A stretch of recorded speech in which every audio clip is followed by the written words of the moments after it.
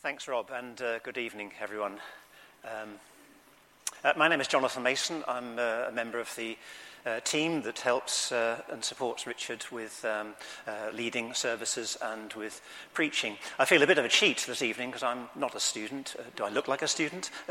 And this is a student-led service. I have been a student, both at City College Norwich and at the UEA. That was the middle of the last century.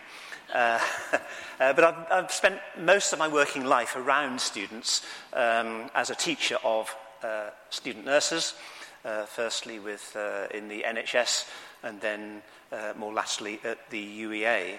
I don't have time for that anymore. I'm retired because with 2 grandchildren, I've joined that clan of retired people, and I thought I'd never be the person to say, I don't know how I've ever found time to go to work, but I've joined that clan.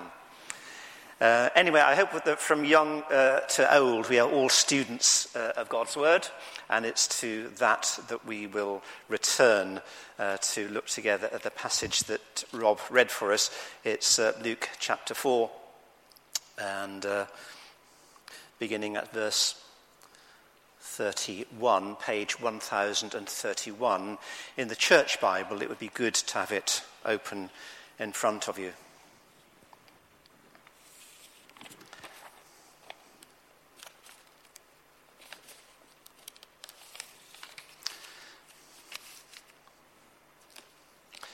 At first sight, it looks like a fairly ordinary plan for the day. Church, 9:30. Then out for lunch at Simon and Miriam's. I'm guessing at her name, by the way. And then stay at their house, and there'll be open house from 6:30, sort of sunset onwards, when anybody can come and join the party, as it were. Simple diary, simple plan, except that it's the plan of Jesus, and things don't stay simple. Things start to happen when Jesus is around.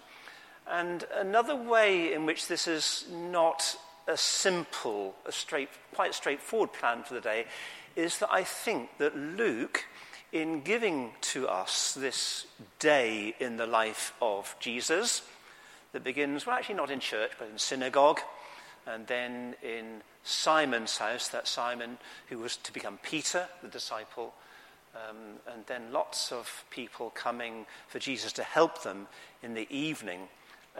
I think that Luke wants us to regard this as something of a typical day in the life. If you were here last Sunday evening, then we looked together at the previous section in Luke chapter 4, where I described verses 18 and 19 as being something like Jesus' mission statement. This is what I've come for. This is what I've come to do. I've come with good news, and I've come with good news for needy people. And it seems to me that Luke is now giving us this day's worth of activity to illustrate Jesus' mission in action. We've got the mission statement, and now we've got Jesus' mission in action. We've got Jesus' mission setting forth, progressing forward, being propelled forward. So, that's the passage then, Luke 4, verses 31 to 44, in this series on the early chapters of Luke's Gospel under the heading of See the Coming King. Now, as I looked at this passage and studied it, there was something in particular, apart from the events that happen, morning, midday, and evening, something about those events that start to really hit me between the eyes. If I can just get my slide to progress. Can you help me? Thank you, Richard. Thank you. They're just some of the words and phrases from the passage itself. And it seems to me that so much of this, what really hit me between the eyes, is the idea of Jesus' authority. You just see it in the language being used. Jesus is speaking and acting with authority. And so I thought that what I do this evening is to see if we can sort of organise these thoughts a little bit in what we fondly call our minds, and see Jesus' authority in action, and see then how we might be expected to respond to this authority, this amazing, astonishing authority that Jesus demonstrates. So the first thing I see in this passage is the authority of Jesus' words. And one of the unusual things for Jesus as a teacher is that even though he would be in some respects a typical Jewish rabbi going around with a band of disciples teaching and preaching, he wasn't like any of the other rabbis. The other rabbis prided themselves on saying nothing that was original. They would say things like this: well, Rabbi Ben Isaac says this, and Rabbi Abraham says something else, and just give you the tradition. And Jesus never does that. Jesus speaks on his own authority as an expert on God. He has the utmost regard for God's word, the Old Testament scriptures, but he still sets himself up as an authority. Again, if you were here last Sunday evening, I tried to point out, emphasize just how self-centered Jesus' teaching was. And if it weren't valid, if it weren't right, then it would be crazy for him to be going me, me, me all the time. But he is in his teaching. Compassionate, kind, outward-looking, empathetic, all those things. Yes, he was. But in his teaching, he was saying, you need to understand who I am and what I've come for. And now it is with his teaching here. The people were amazed at his teaching because his message or his words had authority. Ponder for a moment. It's not, I think, always recognized that words, just as a general truth, as a general fact, often have great authority. People who are in the know about these things sometimes talk about speech acts, the ability of words, both spoken and written, to accomplish things like promises or contracts, or a judge pronouncing a verdict or pronouncing a sentence, or like Jesus pronouncing forgiveness of sins. There, in all those cases, the words are being used to accomplish something. I don't know, perhaps you can tell me, whether children at school still sing to each other the little rhyme when they're a little bit upset. Sticks and stones may break my bones, but words can never hurt me. Do children still sing that to each other? It's not true. It is not true. The truth is, sticks and stones can break my bones, and words can break my heart. Words are powerful things. And by the way, young people especially, don't let anybody tell you that a marriage contract is just a piece of paper with words on it. Next time somebody tells you that, marriage certificate, don't need that, just a piece of paper. And next time somebody says that to you, ask that person for a £50 note that belongs to them, set fire to it. Can you still set fire to these plastic notes? Well, try it anyway. And then say, don't worry, it's just a piece of paper, just a piece of plastic. Now, words, spoken and written, are important. They can do things. And actually, all the way through this passage, Jesus is doing things with his words. He is speaking, and things happen. He speaks with authority, not only because his teaching is original, and because it's confident, and because it's imaginative, and because he uses wonderful illustrations, and because he adapts his teaching wonderfully to his hearers, but because his teaching does things.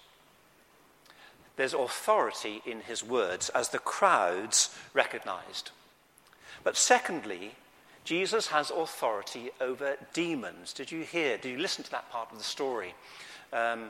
Twice, once towards the end of the passage, in general, people who were demonized were being brought to him, and he delivered them from the demons. But then the specific example in the synagogue, in verses 33 and following. And again, there's this note of authority. With authority and power, the crowd say, he commands the unclean spirits, and they come out. Now, I don't know what you think about demons and so on, so I just want us to get our notebooks out for a moment and just jot down a few things that this passage says about demons. Okay, just to spend just a few moments on it and get into a little bit of detail here. So demons in verses 33 to 35. What do we learn about them? First of all, their reality. It is sometimes supposed that ancient people, New Testament times, couldn't tell the difference between disease and demonization. But they could. Luke, being a physician, is careful to make that distinction. So, for example, in verse 40, a little bit later on, they brought to Jesus all who had various kinds of sickness, and then he says, verse 41, moreover, demons came out. He's distinguishing between those who had diseases and those who had demons. Sometimes there's an overlap. Sometimes the symptoms of demonization manifest themselves in symptoms that look like disease, but there is a difference. From this passage, the difference is twofold. Diseases don't talk to you, but the demon here talks to Jesus and asks the question, what do you want? Do you want to destroy us? And the other thing that diseases don't have is supernatural knowledge. And this demon has supernatural. He knows better than human beings are who Jesus is. We'll come to that in a moment. So their reality. Their strategy. The man who had a demon was in the synagogue. Now, I don't know this, bit of guesswork here, but I wonder whether he was a regular attender in the synagogue and just sat there quite quietly. But when Jesus comes along and starts teaching powerfully, it provokes the demon. And the man becomes visibly demonized, and there is this struggle between the demon and between Jesus. And of course we know who wins the struggle. It seems to me that reading from the Bible from Genesis to Revelation, there is a clustering of demons and demonization in the Gospels when Jesus is here, as though the devil, Satan, marshals all his forces to try to stop Jesus in his tracks if he can. There's some reference to demonization in the Acts and so on, but there's a concentration in the Gospels. I believe it's the same in Christian history. When the gospel of Christ, the good news of Christ, is going forward, especially in pioneering areas of the world, with the power of the Holy Spirit, then demons are particularly provoked. And there is this conflict. But again, we know who the winner will be. The knowledge of this demon. He calls Jesus the Holy One of God. It's ironic that the demon knows better than all the human beings around Jesus who Jesus is. It will take Simon Peter, who's there at the time, by the way, it's his house. It will take Simon Peter until they get to Caesarea Philippi in chapter 9 of Luke's Gospel to come up with his confession of who Jesus is. It gets pretty near to close, but not nearly close to the answer. But the demon knows now. The demon has supernatural knowledge. But mark this too: it does the demon no good at all. Somebody once said this: the devil is a better theologian than any of us, but he's still a devil. Mere knowledge about Jesus does no good at all without faith and hope and love. Jesus silences the demon. Notice the authority again. He says, "Be quiet." Now, are you a bit surprised that the demon has acknowledged who Jesus is, and Jesus says to the demon, "Be quiet"? Jesus will not allow a demon to testify to him. I think partly because he will not allow people to think that he and demons are in league with one another. And that's precisely what happens in chapter 11, when Jesus is accused of being in league with Beelzebub, the prince of demons, because of his power over demons. Jesus will not allow that for a moment, that their knowledge and their insight to be construed as they're on speaking terms with Jesus. Must be fairly close. There's another reason, I think, why Jesus tends to, at this stage of his ministry, quieten down those who want to get to the heart of who he is. Because it won't really be revealed until later, until Jesus comes to that place called Calvary. Then we will know more fully and more perfectly who he really is and what kind of king he really is. Demons are destructive. They are not your friends. They don't want to be your friends. When the demon sees he can do no more with this poor man, he just throws him away, and the poor man falls to the ground. But he falls to the ground unharmed, because Jesus has authority over demons. And so the demon came out of the man without injuring him. So a few details, I think, emerging from this passage about demonization and about demons. But the key thing is we don't need to be scared of supernatural forces because Jesus has authority. Thirdly, Jesus shows his authority over disease. After synagogue, Jesus goes into Simon's house, and there Simon's mother-in-law is ill. Our translation says that she has a high fever. Now, Luke was a physician, and the Greek physicians used to talk about two kinds of fever, great fevers and small fevers, mega fevers and micro fevers. Luke gives this one the proper name. He calls it a mega fever. She is seriously ill, possibly on the point of death, I don't know, but she's seriously ill. Note that, please. Note, too, that when Jesus stands over her and rebukes the disease, that's the only time in the Gospels he actually rebukes a disease. She is restored completely and instantaneously to health. And that's like pretty much all of Jesus' healing miracles. They are all complete, and I think all bar one, instantaneous. But the question is this: what kind of person can rebuke a disease? Ponder it for a moment. What kind of person can rebuke a disease, has authority over disease? Surely the kind of person who made the human body in the first place and who has control over all its workings, all its circumstances. He has that authority. We read in another part of the Bible that through him, through Christ, all things were made. And without him was not anything made that was made. He has authority over her body and over yours too. And now, fourthly, we read, I think, in this passage of the authority of Jesus' mission. Verses 42 and 44 in particular.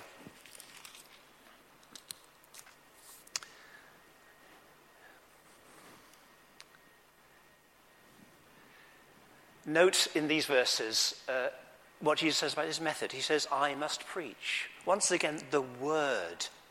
The word.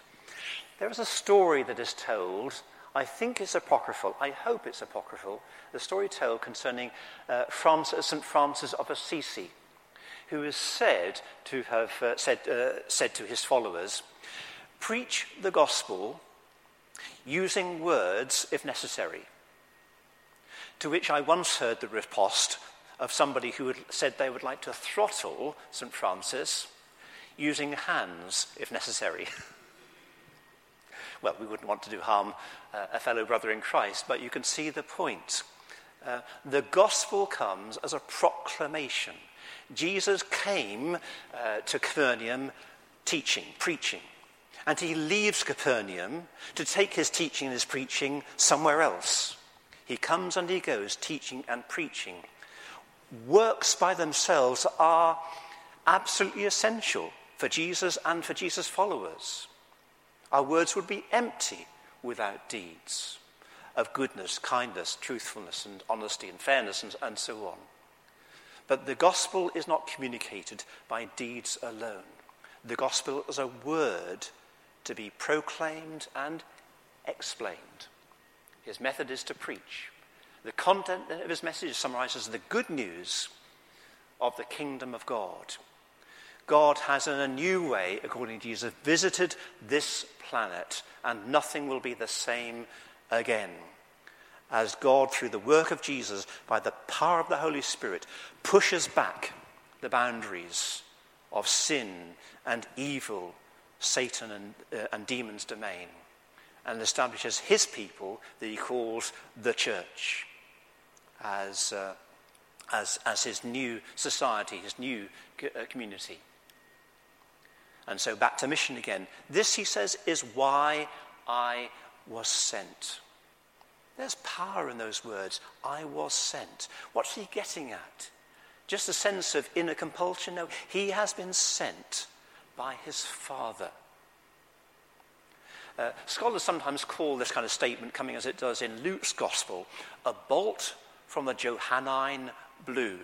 Because the kind of thing you expect to find and do find a lot of in John's Gospel.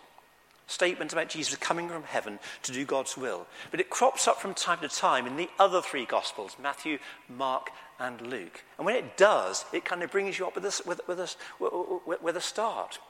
That even in those Gospels, Jesus is aware of his mission, where he has come from, who has sent him, and what he's here for, a sense of mission. But again, I want to emphasize to you, if I may, that the whole thing is going forward. When you read the Gospel of Luke, it's not just a collection of stories and events. It has a storyline, what is sometimes called a melodic line to it. And so Jesus is, with his mission, going somewhere. And we'll find that out in chapter 9. Where, having received Simon Peter's confession of who Jesus is as the Christ, the Messiah, Jesus sets his face flint-like towards Jerusalem. And from then on, Luke's Gospel is a story of his journey to Jerusalem and to persecution, hatred, and death on a cross. And that surprise of all surprises, shock of all shocks, is where his authority rests and lays. The kind of authority we've just been looking at in chapter 4. We've talked about the authority of Jesus' words. And the cross of Christ is a message from God to us. The Apostle Paul calls it the word, the message of the cross. The cross speaks to us of the grace and the goodness and the love and the mercy of God. Christ doing on the cross for us what we could never do for ourselves. We've talked about Jesus' dominion, Jesus' authority over demons.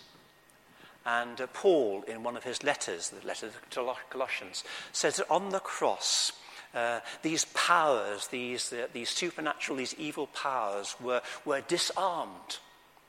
And a public spectacle was made of them. We talked about Jesus' power to heal Simon's mother-in-law. And that same Simon Peter, in his first epistle, quotes a verse from the Old Testament, from Isaiah chapter 53. And speaking of the cross of Christ, says, by his wounds you have been healed. And the curious thing is, in that passage, he's not talking about healing of the body at all. He's talking about the kind of inner well-being that comes from sins forgiven, that comes from peace with God, that comes from an inner strength that permits us to suffer with joy even under persecution, and a freedom to live lives that are righteous before God. That's what Simon Peter is talking about when he talks about Jesus' wounds healing us. There are other things that could be said about healing and so on, but that's what Peter has to say there when referring back to the cross. And then we talked about Jesus' mission. And on the cross, it's mission accomplished. The night before Jesus died, he lifted up his eyes to heaven and prayed, amongst other things, Father, I have completed the work that you gave me to do. And then as he hung on the cross, he shouted out, it is finished, which is not a sigh of resignation. It's a cry of triumph. You see these Olympic athletes, landing that jump on their feet, coming down that bobsleigh head first, and getting the winning time, and so on. And as they know they've passed the line, they've landed the jump, they've got the top marks, there's that punch in the air, accomplished, I did it. And that's what Jesus is saying from the very cross. His mission is complete. There's more to happen. He'll rise from the dead. He now reigns victorious. He will, as if you're in church this morning, reminder from Richard, he will come again in glory. But it focuses on the cross. That's where his authority rests. Without the cross, we have no gospel. We do have a question, though. What is to be done with legitimate authority? What do you do with legitimate authority? Well, surely the only thing to do with legitimate authority is to submit to it. Will you, will I submit to Jesus' authority tonight? We recognize that his authority is a good, a wise, and a loving authority. The gospel is not only an invitation, it is that, but it's also a command not to be trifled with. He is the Lord Jesus Christ. Will you believe that he is the Christ, God's anointed one, the Messiah, the one who'd been longed for and promised and predicted for centuries before he came? The hopes of so many found their fulfillment in him. The hope of the world found its fulfillment in him. Will you trust in him as Jesus? Jesus is a word meaning Saviour. You will call his name Jesus, says the angel, because he will save his people from their sins. Will you trust in him as Saviour to lift that burden of sin and guilt, and it need never trouble you anymore? And will you submit to him? Will you obey him as your Lord, as King of kings and Lord of lords, above which there is no higher authority? Will he be my Lord and your Lord? Will be Lord in this church, and yes, even in this country, because our rulers and governors and politicians are accountable to Jesus as Lord, whether they acknowledge it or not. Will you accept and follow Jesus as Christ and Lord? I pray in his name that we all would. He offers himself on those terms as a wonderful Saviour, a wonderful Christ, and a wonderful Lord. Let us pray.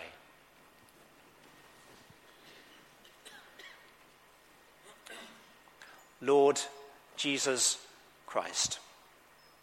We may not think that we like authority, that we like being told what to do, and we know that there are many tyrants around who would abuse us simply because of the authority they have over us.